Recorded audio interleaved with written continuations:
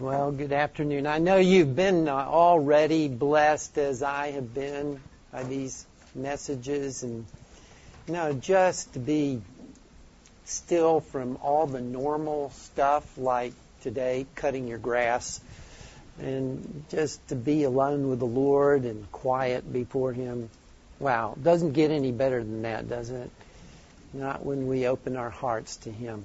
That's what we want to do in this time as well. So let's pray together. Father, we do come with humble, needy hearts before you, and yet we're thankful that you are always, always ready to meet us. You invite us to come. Let everyone who's thirsty come and drink. And you promised that out of our bellies should flow rivers, ultimately, of living water that would be a blessing to the people around us. That's what we want most of all. That you would use us to be those vessels and instruments of the blessing that you want to bestow on all those around us. And those entrusted to us in our own homes and families and ministries and places of employment. Here we are, Lord. Just fill us with your Holy Spirit, intellect, emotion, will, body, soul, spirit, that we might be definitely new kind of people on the face of this earth than what we see so prevalent around us. Oh, God, meet us, we pray. And so we commit this time to you with thanksgiving now.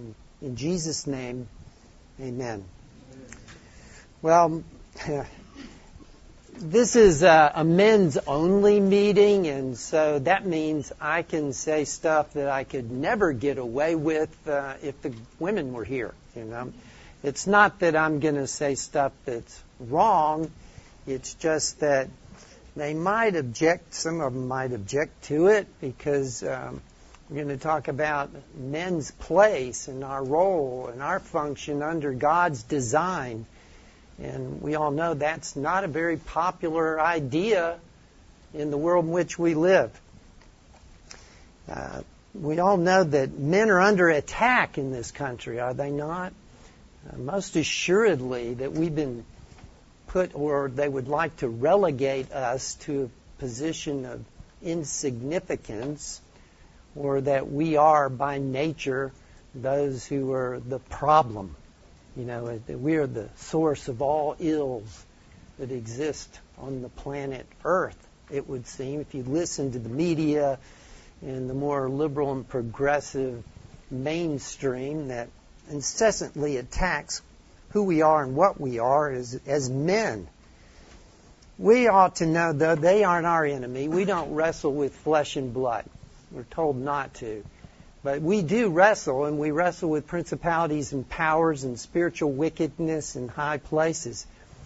And when I've conceived of these things and thought more of them, it's clear to me that Satan has made the United States his number one target. And if you think about it, it makes sense that he would do so. America, the United States, supports missions worldwide like no other nation on the planet. For instance, in India, those who are in India tell me that 90% of the financial resources for the church in India come from the United States. We fuel missions. Now, it's pitifully little compared to what we have and what we could do, but the reality is that the United States fuels missions like no other country. So it only makes sense that Satan would go after us in order to bring this nation down. Now, if you think about your Bible history, you remember that there was a time when Israel came out of the wilderness and they encamped there on the other side of the Jordan. And there was a king got really scared. Balak got really scared of them. So he went to see the local, or bid the local shaman and witch doctor, come, I'll give you all kinds of money. Just come and curse these people for me. You remember that story? The really humorous part is that The donkey had more sense than he did. But anyway, that thing in that Bible makes me, he's so nonchalant about a donkey talking to him. You'd think maybe that got left out. Anyway, nonetheless, 3 times, isn't it? He had Balak, had Balaam come curse him. And he couldn't do it. God wouldn't let him do it. The words wouldn't come out of his mouth. In fact, what came out of his mouth was blessings. So Balak said, look, he's a pagan. The God in this area is too strong and he's against us. Let's go over here. So they keep moving around to different places thinking that would make all the difference because the spirits of this area aren't for me, but maybe they'll be for me if we move over here. Well, there's one God, and that was nonsense. Everywhere they went, Balaam kept prophesying good for Israel. And so Balak got really mad about the whole thing. And there was the donkey, of course, that tried to prevent it and to begin with. But when it was all said and done, that seemingly ended it. But not so. And there are little streams of things we read in the Scriptures as to what Balaam did do. He couldn't curse Israel, but he hoped to get God to do it. Wow. Look at Numbers chapter 31 and verse 16.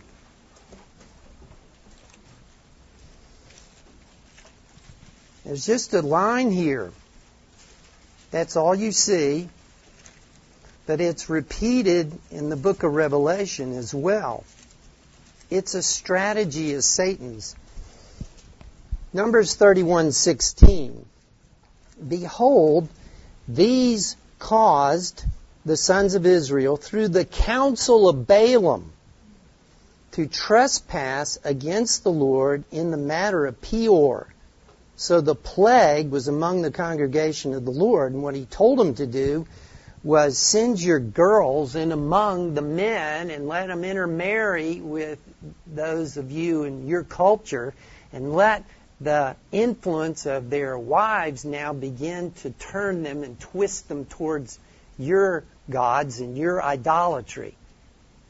Because he knew, he's pretty smart, he knew that if he could do that, they would no longer have the blessing of God on them. They couldn't have the blessing. Because now they had turned from the Lord, broken covenant with God, and then God would be compelled to judge them.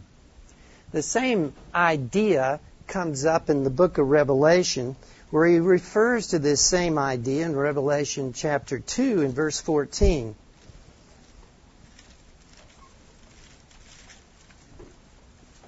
Revelation 2:14.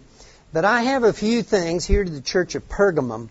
I have a few things against you because you have there some who hold the teaching of Balaam, who kept kept teaching Balak to put a stumbling block before the sons of Israel to eat things sacrificed to idols, meaning engage in idolatry, and to commit acts of immorality. So you see the strategy, don't you? That the idea is just to push a nation into sin in which it invites the judgment of God. Satan cannot destroy the United States of America. He can push the country and lure the country into such a sinful condition that God will have to destroy the country. That at least is the plan, and that's the hope. That's why we need revival, don't we? Revival in the midst of the years. Because how well is he doing at that strategy? Well, you have but to look at the Romans chapter 1, don't you? 3 times God gave them over, gave them up, and gave them up. I'm going to tell you, if you look around you and consider Romans 1 and the progress and the dissension, rather, of a nation and a culture, we're in the latter part of it, aren't we? You just read that list. There's no more natural affection anymore. People applaud those who do evil. They call evil good and good evil. No more natural affection? My goodness. You know, the governor of Virginia said that he believed women should have the right to postpartum abortions. It's a technical way of saying after the baby's born, you can still kill them. That's infanticide, is what that is. There's no more natural affection even for a woman, a mother for her child. And they push for it in the state of New York. They passed the laws, as governor demanded it, that there be third-term abortions. There is no OBGYN doctor who will tell you that that's a necessity, a medical necessity. It's not. There's such a thing as C-sections. You can take the baby out of the mom. You don't have to abort them. They're quite capable of having C-sections in the third trimester. There's never, ever an occasion when that is a medical necessity. Just isn't. That's just flat out, we want to end this pregnancy for our own personal reasons. So you see this, but this is applauded and pushed, and they will fight you tooth and nail for the right to abort babies like Justice Kavanaugh and all that he went through because they were afraid he would not support Roe versus Wade. I mean, that's the country we live in. You see it unhinged, don't you? That people are unreasonable, irrational, more and more. That's the world we live in. Now, I don't know that I agree totally with this. I think it's a little bit debatable. But what Satan's trying to do, and this was shared with me by someone, I don't remember who, maybe one of you all, but here's God's order. This is where I'd probably get in trouble with the women here. But, you know, it's God, man, woman, children, earth. That's God's sequence, isn't it? Now, okay, I get it. Man and woman, yes. We're all one in Jesus Christ. We're equal heirs of grace. They're equally blessed, equally accepted, equally adopted into God's family with us. But the roles are different. Men are elders of churches, not women. I'm sorry if you are from a church where you have a female pastor, but I can't twist the Word of God to fit your situation. You have to be the husband of one wife, and that makes it really hard for a woman, unless the weird world we live in. Now, if any man desires the office of a bishop or an elder, he desires a good thing. That's 1 Timothy chapter 3 and verse 1, where he says that. And then the wives are being subjection to their husbands in everything. We're to love our wives, but we are the ones who are head of our own households. And it says that their fathers are to bring up their children in the nurture and admonition of the Lord. We do that with the help of our wives, but there's no question about God's order, and where He looks to the responsible men are you.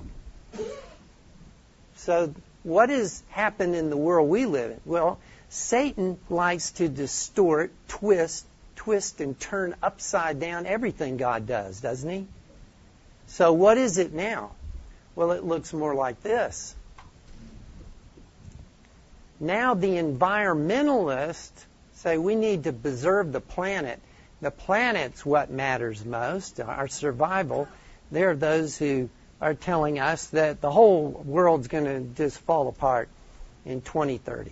You know, we only got 12 years and we'll all be dead. What is Alexander Ocasio-Cortez? That this is the doomsday. Look, we know how it's going to end. And it isn't going to be with plastic bottles.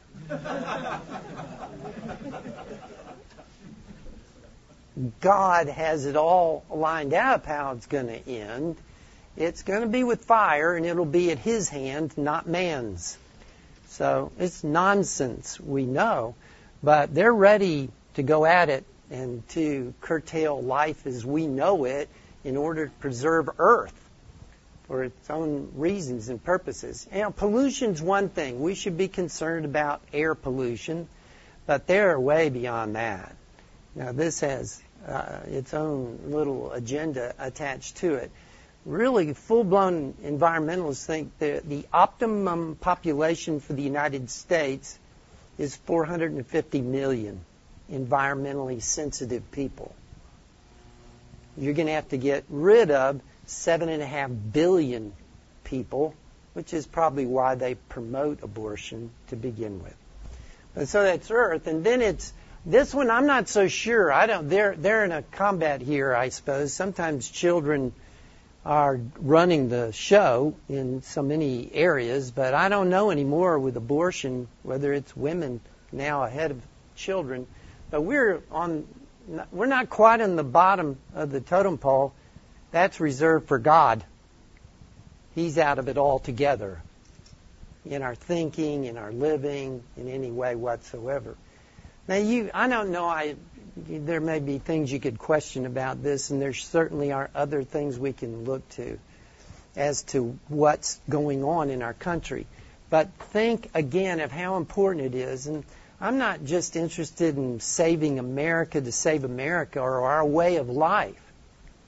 I am interested in thwarting Satan's desires and design against world missions. Granted, God's bigger. He's going to build His church.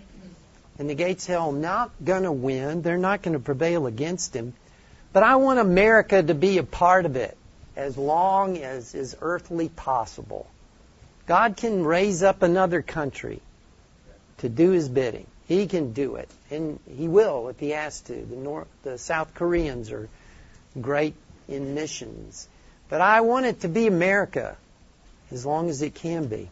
Well, then it falls on you and me to be the men that God's called us to be, regardless of what the world thinks about it, that we have to be men. Now, with that in view, I'm well aware, and maybe you are too, that so many grow up without a dad at all. And many kids have come to me, and I had a guy come to me and said, I don't know what a man is supposed to be. I don't even know what I'm supposed to be in my own home. So he has the scriptures, but he had no model, no role model, nothing to pattern his life after. And I fear there are many in that category. They don't know really what is a real man. That is what I want to talk to you about. And I'm not going to go into it in real detail. I'm just going to do this kind of sketchy, because I hope I can beat the clock and we can have at least a few minutes of prayer before this is over about, where we are and what the country entails. Now, when they don't have a dad at home, or the dad they have at home is no model of anything worth following, then they are left a little bankrupt. So where do they turn? Well, are we going to find it at Hollywood? So what's a real man? What does he really look like? Well, is it this? Yeah, it's Barney. He did have one bullet they gave him. That's a real man. Or for you younger guys, maybe it's Kip. There's a real man. No, actually what Hollywood would more boast in was, Rambo kind of guy, bursting muscles. And, the Hollywood picture of a real man is some guy that can impose his will on everybody. Somebody can endure enormous amounts of pain and inflict enormous amounts of pain on everybody around him, or the James Bond who seems to get every woman he ever sets his eyes on, throws herself at him. And, okay, let's be honest. Our flesh really that's very appealing to our flesh, to be that kind of a man. But we all know inside that that's so superficial and phony. It's Hollywood. It's not real. It's not where people really actually live. And the results of broken homes and shattered lives ought to tell us that's not the kind of men that we want to be. So where do we go? Well, we're going to go to the Word of God. And I want to look at it in these terms for us. What is a real man? What does the Bible say about it? Well, number one, there's God's call, and for that we go back to Genesis. Find out what God said about it in Genesis. In Genesis chapter 1, we know that what the Bible says, these are also familiar verses. And honestly, I am going to deliberately go pretty quickly through this, not to skimp it, but just to give you something to think about. Genesis 1:26, then God said, let us make man in our image. So he created man in his own image. In the image of God he created him. Male and female, he created them. So both the man and the woman were created in the image of God. So it isn't a sexual distinction that makes us in the image of God, because it's true of women as well. We think, we feel, we have moral judgments and choices. We're capable of that. That we have a spiritual worshiping nature to us that gravitates towards God, has a kinship with God. It's a great privilege man has to be made in the image of God, because he doesn't say this about any other creature he created. So that we're unique. You have a high status that's unique among the whole created order. You're made in the image of God. Well, then we ought to be real men as we were created to be, we need to be more and more like Him, shouldn't we? That was the original design and intention. Well, look what's next here, 28. And God blessed them and said to them, be fruitful and multiply and fill the earth, subdue it, and rule over the fish of the sea, the birds of the sky, over everything that moves on the earth. Then skip over to chapter 2. In verse 15, then the Lord God took the man and put him into the Garden of Eden and gave him a job to do, to cultivate it and keep it. He's a gardener. Mr. Stair is close, to Adam, closer to Adam than we are. So he's a gardener. But it's bigger than that. He's not just cultivating and keeping the garden. He's cultivating and keeping the entirety of creation. Eve included are all under his care. You can read this, of course, in Psalm 8, which is brought over to Hebrews chapter 2. And there, in reference to man, which will be fulfilled ultimately in Jesus, but I'm reading from Hebrews with this. Hebrews chapter 2 and verse 6. But one has testified somewhere saying, what is man that you remember him? Or the son of man that you are concerned about him? You've made him a little lower than the angels. True, they're spirit beings, we're material. You have crowned him, though, with glory and honor, and have appointed him over the works of your hands, and you put all things in subjection under his feet. Now, we've been given an enormous position prior to the fall to care for, protect, and guide all creation. And then we read elsewhere where Adam walked with the Lord in the cool of the day. We were created by Him and for Him, meaning for His pleasure. The Presbyterians have it right when they say, what is the chief end of man? Man's chief end is to glorify God for whom we were made. And I'm ever so glad they added this part, and enjoy Him forever. We're supposed to delight ourselves in the Lord. He ought to be a delight to us. So what are real men as God designed them?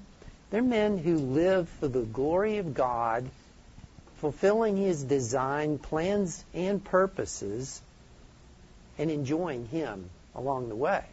Well, what happened? We know the fall happened. So there was man's collapse.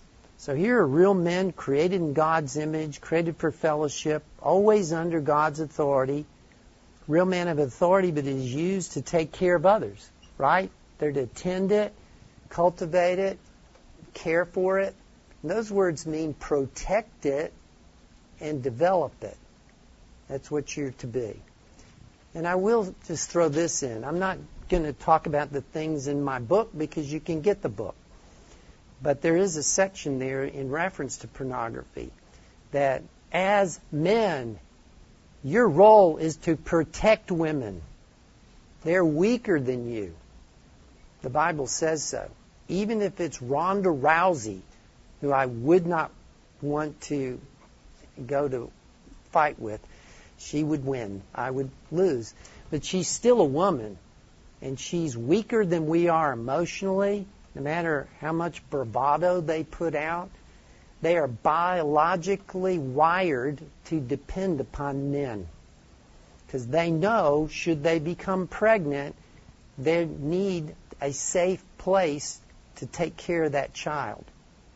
And so they need a man to protect them, care for them, and provide for them while they're giving birth and after they're protected while they're caring for a child. This is all the way God wired them. And they innately know it. You're to protect them, not use them and abuse them. When you do that with pornography and other sexual sins, you are running right counter to every reason why, that reason why God made you. You've fallen from God's design. So we are to protect them and cultivate them, not use and abuse. So that's real men. But after the fall, what happened? Well, Adam chose to follow Eve willfully. He protected himself, you remember. He hid, but we'll see this in a minute. Became very self-sufficient. He sewed fig leaves together to cover himself up, and self-preserving. What happened here in Genesis chapter 3? I know I'm going fast, but it's intentional, and hopefully you can follow what I'm saying easily enough. When God came, He knew what had happened. This wasn't unknown to Him, but He asked this question in verse 9. The Lord God called to the man and said, "Where are you?" God knew where he was. He wanted Adam to know where he was. They hid themselves in the presence of the Lord from among the trees of the garden. And he said, "I heard the sound of you in the garden. I was afraid because I was naked, so I hid myself." And God said, "Who told you that you were naked? Have you eaten from the tree of which I commanded you not to eat?" Now look what man said. He is her protector. That's what God designed him to be. What does he do here? The woman whom you gave to me, she gave me from the tree and I ate it. Wow. So throw Eve under the bus to protect himself. Really, this is a swipe at God and Eve. But he's not taking responsibility for his own actions here, is he? He's throwing it off on God. The woman you gave me, she gave this to me and I ate it. It's really, her fault, but, you had a hand in it kind of thing. Wow. He wouldn't take responsibility for this. So, learning from a negative thing here, we can take a positive out of it. Real men aren't like that. Real men take responsibility for their actions. When you mess up, own up. Take it on the chin. But real men take responsibility for their actions, even when it costs them to do so. We're going to own up to where we're wrong. And we're not going to shift the blame to other people around us. Where you're wrong, you're wrong. And own up to it. God gives grace to the humble, but He resists the proud. He is dead set against them. He gives grace to the humble. Well, what else? real men are willing to do this before God. And real men are willing to sacrifice themselves to protect those under their care, which is what Adam did not do. But that's our role, that's our place, that's our function as real men. Now, God has an answer for this. We know His cure was He promised that from the seed of the woman would come one whose heel would be bruised, but he would crush the head of the serpent. And God ultimately laid the blame with the serpent, but Adam and Eve were guilty down the line, in line with the serpent, but eventually this one would come. And we have every reason to believe that Adam believed the Lord and that promise. Though there were consequences to his sin, he was expelled from the garden. We have every reason to believe he believed the Lord for this, because this story couldn't have been perpetuated by anybody other than Adam for all these years. He's the one who told the stories and recounted it from everyone to generation after generation. He preserved that promise so that real men, they're willing to accept God's gift and provision. Also, he was willing to shed his fig leaf for the garments that God made for him at the sacrifice of an animal and clothed himself with what God provided. That was a picture of salvation. And we know our works, our fig leaves of good works, are worthless before God, and yet He can clothe us in the righteousness of Christ, which we heard from Tim this morning. So that's what God has made provision for us. So repentant faith, which is what God's looking for in us, involves turning from, that's the negative side of faith, and turning to. It's one motion, but you turn from your sins, your faith in your own works, your self-rule. You turn your back on faith in that, and you put your faith in the shed blood of Jesus on the cross to wash your sins away. You put your faith in His perfect righteousness, which He can put to your account forever in heaven, and you submit yourself to the authority of Jesus Christ over your life. That's saving faith. It's a repentant faith. The two cannot be separated. They can be distinguished, but they cannot be separated, and you still have real saving faith. So we can put it like this. Repentance is turning from self as Savior and Lord. This sums it up quickly. And by faith, turning to Jesus as Savior and Lord. It's every bit that simple when it's really meant from the heart. Self's your enemy, your biggest enemy. So you must turn from putting your faith in you to put your faith in Him. Repentance is giving up on self and giving everything over to Jesus. That's liberty, really. That's joy. That's peace. That's freedom when a man does that. All right, that's out of Adam and into Christ when that takes place. God's cure is Jesus Christ. That's God's cure. And if we really want to know what a real man is, it's Jesus, isn't it? He's amazing.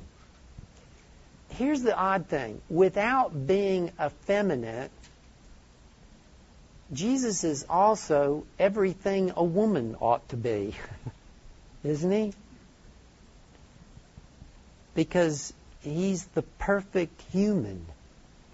But in particular, we can extract from the life of Christ for ourselves as men, He was the perfect male. It's the perfect man. And what was He like? Well, He was always about His Father's business. He's totally committed. You heard Jerry talk about that, didn't he? Where he played on the word please, didn't he? That was almost a thematic thing for him. He traced through all these verses on pleasing the Lord. Well, in John 8:29, there Jesus says, I do always the things which please the Father. Wow. Okay, that's a standard you and I aren't going to measure up to, but you can aim at it. You and I can aim at it. We can make that the bent of our being rather than pleasing ourselves. We can aim at pleasing God. And you know what? Jesus said we're to take up our cross every day. This is a daily problem, so there's a daily action that needs to be taken. So we start the day and say, Lord, not my will, your will be done today. I live today not to please me, but to please you. Did you say that to the Lord this morning? That ought to be done every single morning. Lord, today, I'm not here today to please myself. I'm here to please you. My joy is pleasing you, not indulging my flesh. He depended on the Father at all times. John 5:19, he says, a real man is dependent on the Lord. Now, we're taught real men are independent. We don't depend on anybody for anything. Not so. Real men know they're totally dependent on the God in heaven above, and they acknowledge it. And that makes us men of prayer and faith, because we know we need Him. John 5:19, truly, truly, I say to you, the Son of Man can do nothing of himself unless it is something he sees the Father doing. For whatever the Father does, these things the Son also does in like manner, but only as he sees it in the Father. 12:13, he says this. Where am I here? I think I've got the wrong reference, for which I'm sorry here, because I don't think that's what I'm looking for. We'll have to skip that one because that's not the right reference I wanted for you. But what I was looking for is where he says he only speaks what he hears the Father say. So his words and his actions were dictated in reliance and dependence on the Father. He subordinated his appetites to obey the Father. He had a legitimate need. He was hungry in the wilderness. Remember the first temptation? Satan played on it and said, look, you're hungry. You've got the power. You could turn these stones into bread. Eat. Hunger isn't sin. You're not satisfying a sinful appetite here. It's a legitimate appetite. It's a legitimate need. So you have the power, meet the need. No, he refused. He wouldn't satisfy even legitimate appetites with illegitimate means. I understand sexual appetites are natural to us as men. We have them. And stronger some days than others. And you might think, well, I need to satisfy that appetite.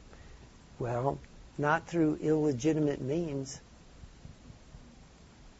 No, Jesus didn't. He made a commitment that he would let the Father do it in his good time. So all this premarital sex and all that goes with pornography. No, those are things illegitimate means. No, Jesus subordinated his natural appetites in order to let the Father meet those needs. This is a real man, how real men live. He served those around him sacrificially. That's Mark 10:45, where Scripture says, the Son of Man came not to be served, but to serve, and to give his life a ransom for many. You realize Jesus never performed a single miracle for himself. He wouldn't do it in the wilderness. Not one of them was for his own benefit. It was for his disciples or for hurting people around him. He didn't abuse that enormous power that he possessed at all. He was the most selfless individual that ever lived. So you want to be a real man, then be a selfless one. That's how the perfect man lived. What else? He was a man of prayer. I could give you a host of references, but this one's in Mark 1:35, where he had worked all night long healing and preaching and must have been exhausted, but he got up a great while before the sun rose to be alone and went out into the way out of the city, out from everybody, and there prayed. You'll find that over and over and over again. He went to a mountain to pray. He went out into the desert to pray. He sought places repeatedly alone. So here's the perfect man as a man of prayer. He prays.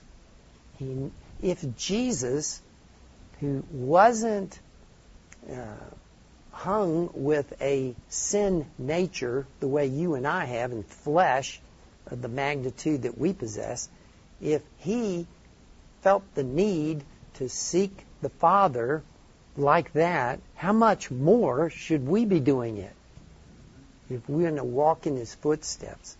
So a real man, he's a man of prayer. Full of humility. Art mentioned this verse this morning. This is the only self-descriptive words of Jesus. I'm meek and lowly of heart. It's the only things he ever said about himself other than the I am verses. I'm the bread of life. I'm the water of life, light of the world. But here, as far as nature and character qualities, meek and lowly. So a real man, he's full of humility before God and a servant to others. Real humility runs vertical as a creature before the sovereign God. It also runs horizontal. I must esteem other people of greater importance than myself. So I serve them because I esteem them, at least potentially, of far more value in the kingdom than I will ever be. So humility cannot just run one direction. It has to run in both directions. He restrained his power, Matthew 26, 51 to 53. He said, put away your sword. We know it was Peter. And he said, put away your sword. He lives by the sword. He's going to die by the sword. Don't you know I could call 12 legions of angels if I wanted to? Wow. Do you know how many angels that is? In a legion were 6,000 Roman troops, so you're talking about 72,000 angels. If you look at the Old Testament, you know, in Hezekiah, one angel killed, 169,000 men one night? Can you imagine what 72,000 of them would do? You know, there'd be nobody left. But he had that kind of power, and he didn't use it. Wow. You know, real men know how to hold their temper. They know how to restrain themselves. You could do something. You could say something. But you know it's better you don't. So you have self-control. That's tough. It's very hard. But real men are men of self-control. They don't blow up and lash out left and right. Well, finally here, he gave himself up for the well-being of others. And that is our role as men. We're to sacrifice ourselves, put aside our preferences and choices for the well-being of our wives and our children, our brothers, our sisters in Christ. We're to live servant-like lives. You've been given authority if you're a married man. You have that position in your home, but you bear the burden of leadership for her sake and the sake of your children. You bear that burden for their benefit, not yours. You take their needs and interest into consideration, but chiefly God's interest and concerns. Leadership's a burden. It's easier to be single. You know, I chose that for 38 years, and but I gave it up. She was worth it. But you take on a whole different set of responsibilities, and you do so for their sake. There's so much more we could say about it, but I want to stop there and just give you stuff here to think about and meditate on. Some of you, as I said, maybe you grew up and there was no real father figure for you. Well, here he is. There he is. Now, we have a few minutes left, thankfully. And what I want to do in the time that remains is I talked about this country and what Satan, I think, is attempting to do. We need revival. And it needs to start with us, if it can. And we need to be different people back home and where we work and where we live. And that takes courage. I could have added that. It takes a lot of courage to be real men. But we don't have a few minutes left, but I'm just going to throw it open for prayer, whatever's on your heart, and then I'll close in just a few moments. Lord, we come to you. I've been seeking your face this weekend, and oh God, you promised that if we would draw near to you, you would draw near to us, and we declare to you how desperately we need you. We see a world around us that just seems to be flying out of control and plunging deeper into sin. We seem so powerless to stop it. You said, though, Lord, and we hold you to your promise, when the enemy comes in like a flood, you said the Spirit of the Lord would raise up a standard against him. We know that it has to be by the Spirit through your people. Oh, God, revive us in the midst of the years. Make us a strong church, powerful church, that we might begin once again to turn back the tide of evil, iniquity, and unrighteousness that's flooding this nation, that we might be those who not only live lives that are counter to that, but that we will preach messages that are counter to that, that will be anointed by your Holy Spirit. Indeed, do bless the pulpits of this nation and of this country. Power those servants of yours who stand in those pulpits and handle your word and preach your word. Lord, bless them that they might preach your word in season, out of season, when it is popular and when it isn't popular, when it's acceptable, when it isn't acceptable, when their messages are not acceptable, but they'll have courage to be faithful to you in all that is set before them. Oh, God, make us such, we pray. Have your will in us. We don't know what you have individually planned for each one of us. We know you do have a plan, but you equip us and empower us to fulfill those plans and purposes according to your good pleasure. And this we pray in Jesus' name. Amen.